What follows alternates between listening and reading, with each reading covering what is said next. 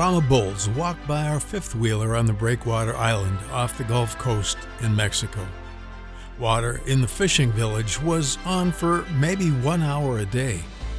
As a guest, I was asked to come up to the front of the church one Sunday and pray a prayer of dedication for the piglet that was being given to the church. What a different lifestyle this was.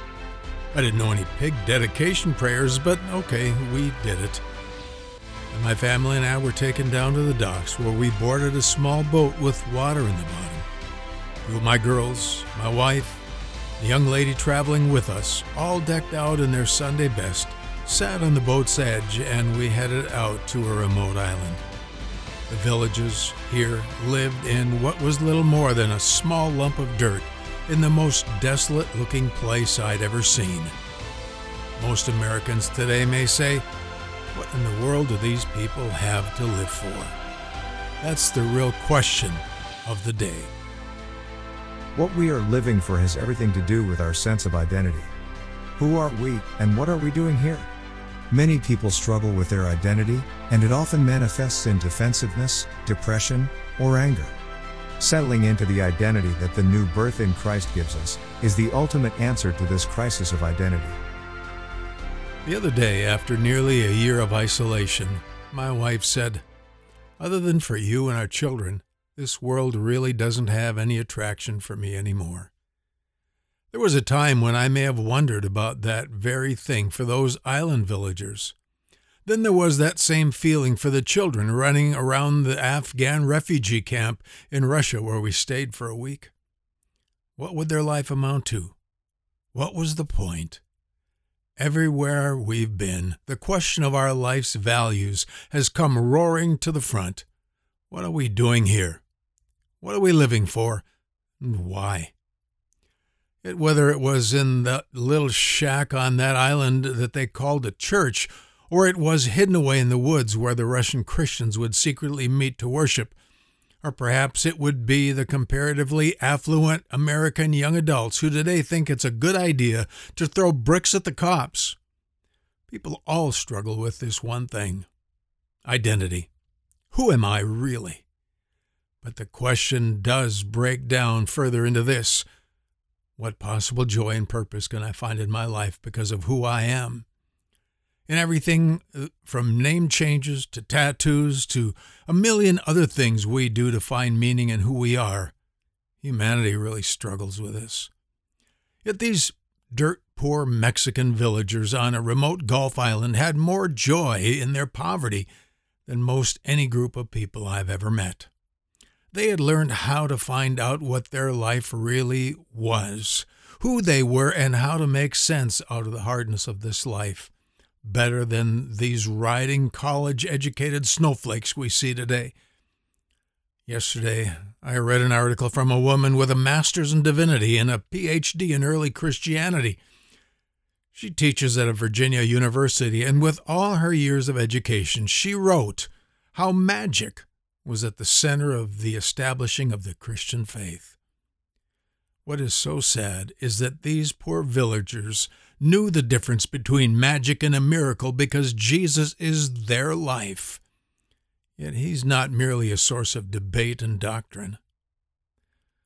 I've been enjoying time to regularly get alone with God these days and quietly worship and let his word wash over my mind as I recall all that he has shown me in over 40 years in ministry. As my body ages, instead of wondering if I should run 3 miles today, I wonder if I should go to the offered Miracle Ear Testing Center later this month. My wife and I had our 70th birthday on Monday, and when one of my kids asked what I got for my birthday, I said, I got older. There's so much that I can't do anymore, but as I sat yesterday with the Lord, I became aware in a deeper way of one amazing thing. Jesus is my life. So as I get older, my identity is getting richer and deeper. My life is not about getting out of bed in the morning and making it to the restroom before falling down. It's not about hoping my son-in-law would come and shovel snow for me, or if it's oatmeal day or multigrain cereal day. This is not who I am or what my life is. I used to take pride in having traveled to many parts of the world, of being a U.S. veteran, of building a television station, or playing college tennis, or preaching the gospel. But none of these things define who I am. Neither do the hardships, the mistakes, the many sins, or the broken relationships and broken body define my identity. Paul said in Colossians 3, "Set your affections on things above, not on things on the earth, for you're dead, and your life is hid with Christ in God.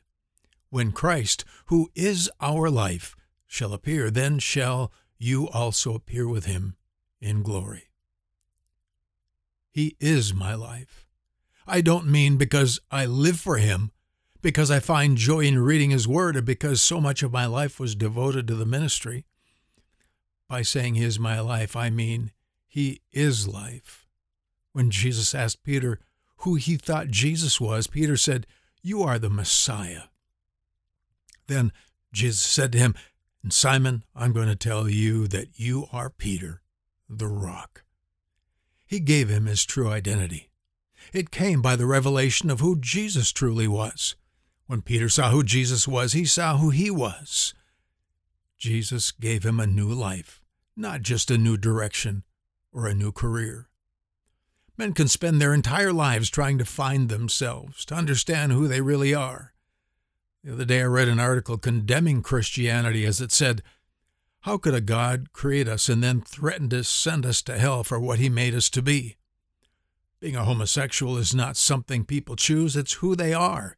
It's their identity. I'm not going to dignify that perspective at all with a counterpoint, but it does reveal the desperate need of every person to discover their true identity in Christ. As a Christian, the greatest joys of life don't come from the miracles we see, but from realizing the miracle of life that we have. Peter sang praises while chained in a prison cell. For him, Christ was his life. Paul said, "For me to live is Christ, and to die is gain."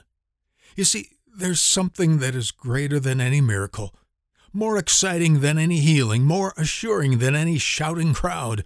It's knowing the power of the risen Christ coursing through your soul like a river of living water. Jesus said the Spirit of God would come up from your innermost being. That's life. There's a place in Christ where, when you get to heaven, it won't be a strange place of wonder to you, for you have already tasted of the glory of the life that has been given to you by faith. It's Christ's life in you right now. His righteousness, wisdom, and holiness have all been imparted to you and define exactly who you truly are. I couldn't explain exactly what it's like to breathe to someone who somehow never has taken a breath. I can't explain a sunrise to a blind man or an ice cream sundae to a child who has never eaten anything. Neither can human words explain what this life of the Holy Spirit indwelling me is either. The joy, peace, hope, rest, strength, and so much more are not things that come from accomplishment. It is the very essence of life itself that defines who Jesus is to us and in us.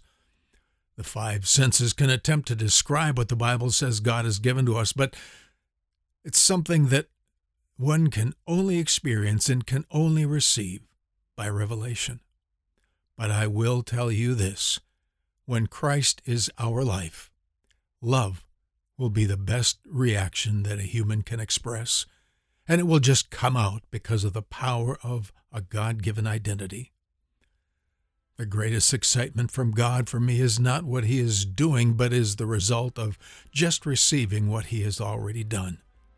It is a life that inspired the writer of the old hymn, "It is well with my soul," as he passed the place where his family had perished.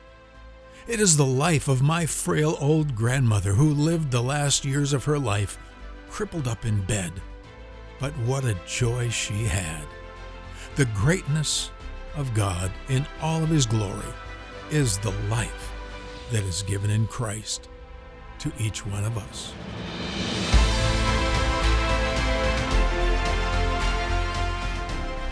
We don't have to define the life of Christ. His life within will define who we are. all that he is, and all that the Gospels speak of concerning him, is a demonstration of the power of the life that is at work towards each one of us right now.